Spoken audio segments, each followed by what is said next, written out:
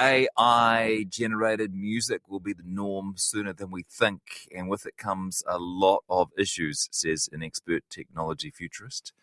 Last week, an AI song went big on the internet's 2-minute track, and apparently features vocals from singing megastars Drake and The Weeknd. Now, first of all, we'll play you a clip from a real Drake song. Take a listen. Started out doing college shows, Calipari flow, then I pop like you never seen. We with everything. I went off in a 16. Give me not the sort of thing you'd normally hear on RNZ National. I'll grant you, but you get the idea. Now, take a listen to this AI, that's artificial intelligence generated song. It's called Heart on My Sleeve, apparently made by a creator called Ghostwriter. I came in with my ex, like Celine, or the flex, bumping Justin Bieber, the fever, and left. She know what she need, or she blessed. Very difficult to tell the difference. In fact, some of us here at RNZ National prefer the AI version. Well, as of yesterday, it has been pulled from major streaming services. Drake's publisher, Universal Music, says it violates copyright law. Technology futurist and author of the Memia newsletter, MEMIA, New Zealander Ben Reid is here to unpack it all for us. Hi there, Ben. Kia ora, Jesse. Thanks for having me on. It was a matter of time, wasn't it, this one? Yeah. So we've seen this explosion of generative AI tools, in the last few months. Obviously, everyone will be aware of ChatGPT, which is sort of text to text, and sort of DALL-E, text to images. Text to music is the next one. What did you make of that AI creation? I'm more of a obscure British indie bands of the 1980s guy myself. But yeah, it's basically the tools to synthesize voices are developing, really quickly. Sometimes these are called sort of deep faked, where you can train an AI model to, replicate someone's voice, speech patterns, intonation, and then you can, give it a script to speak. And so, we're seeing this being applied in commercial space now with tools like Synthesia, where you can, create AI avatars and give them a script. And so, just replaces and completely automates, voiceovers and presentations. It's all a bit of fun, but Universal Music isn't laughing.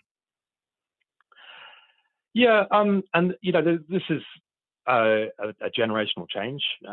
I think a paradigm change in terms of what the technology enables, and so we've moved from an era where music is relatively scarce, and is now basically completely abundant, right? You can in the same way as with ChatGPT, you can generate reams and reams of text. The ability now is just you can create hours and hours of AI generated music with very little effort. And so the question around copyright is, what are these AI models trained on originally? So is it copyrighted material that is being fed into the models? And so Google released some research back at the beginning of the year, Music LM, and that was trained on about 280,000 hours of music. And you can sort of type in reasonably complex phrases, of the type of music that you want to get out of it, and it'll generate you a short clip. So the music publishers are obviously, this is their business model, and they're looking to protect the legal rights from copyright. Whether this isn't, and I'm not a lawyer, but these questions have been raised before. I mean, back in the early 2000s, Google, there was a long-running court case when Google scanned in pretty much every book in the world, and the authors guild took a long case and right up to the US Supreme Court, and in the end, the ruling was that this is a fair use. This is what's been done in libraries all the time, and it's a transformation, not a copying of the information. And so it's very, very similar type of scenario here, where I think because now we think nothing of going to Google and being able to search through every book that's ever been published. And so I think in some ways this is the same process that's happening over again. Interesting though, for the last couple of months, ordinary people have been saying, hey, we're a bit worried about the pace of AI and where it might lead to. But actually, when a big corporate gets involved, that might be when you start seeing some change around regulation and governments actually acting to put some, guide rails on some of this AI.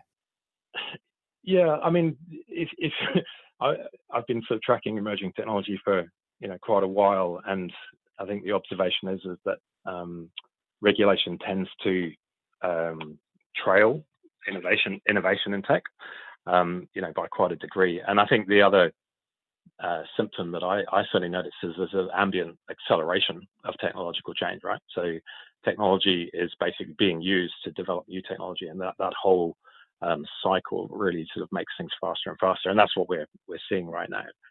And in the same way, my sense would be that by the time this legal process has gone through the courts, and it may take years and years and years, and lawyers will make a lot of money out of it, but by that time you're probably going to find, my hunch is you're going to find AI models being trained on AI generated content, and there's actually no real traceability back to any original copyrighted content at all. And so, my feeling for the future is that, we may be a future where all music is AI generated, and there's this complete democratization of the ability to create, consume, and completely personalized music streams. Yeah. That assumes that our only interest in music, or our main interest in music, is the sound of the music. However, there is something about knowing the story of Ed Sheeran, this guy who's worked his way up from busker, got a personality, a few high-profile romances. You buy into the artist as much as you buy into the music, surely. Yeah, but again, this is this question of scarcity versus abundance. And so if you could have, 50,000 AI avatars, and AI musicians, if you like, then, why each of them has got a completely crafted personal story through. So why would you pick, Ed Sheeran over your favorite personalized celebrity? Because of the natural human instinct to be interested in real humans, not fake avatars. And how would you know? How do you know you're not talking to an AI right now, Jesse? Well, if it is, it's a good one. What have you seen? I mean, we see stories every day about the acceleration of AI. What have you seen in the last few months that has made you say, wow? Well, I mean, as I say, I'm sort of deep in this all day, every day. So, the thing that I'm really interested in is generative 3D models, for example. And so the ability to basically take some photos of your environment and then completely turn that into a immersible 3D environment that you could sort of walk through with a VR headset. I mean, that's pretty amazing. And look, I'm being quite flippant about the effects on society of some of this technology, and I think there's going to be huge advantages in terms of personal productivity. I mean, I integrate ChatGPT and a number of image generation tools into my workflows on a daily basis now, and it makes me incredibly productive. But I think at the same time, people in information processing roles and software development, so AI is being used to develop software now, arguably at close to human capabilities as well. So I think our ability as society to absorb these new technologies and adapt, and then can arguably change some of the fundamental principles on which our economy works, I think are going to raise some major questions over the next year. Yeah. And what do you say to the objection that, hey, people panicked when the printing press was invented. They panicked when the radio was invented. They panicked when the TV was invented. Is this any different? Qualitatively, no. So it is exactly that. It's just new technology coming along to, create an abundance of something that was previously scarce. I think the difference here is possibly the speed with which things are happening.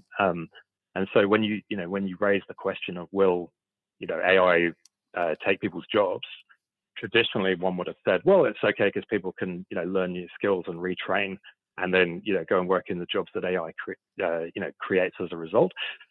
Given the pace of the change now, there is a question of can people reskill, retrain quickly enough, and will the jobs that people do today, and even the jobs that we're anticipating, will they be churned really, really quickly as well?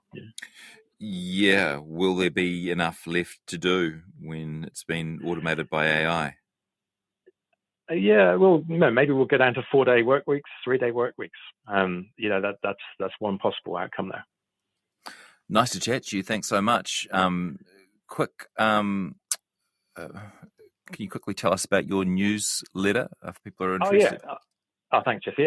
So I write a weekly newsletter that goes out all around the world. And I basically, as I say, I'd sort of doom scroll through a whole bunch of social media feeds every week so that my readers don't have to.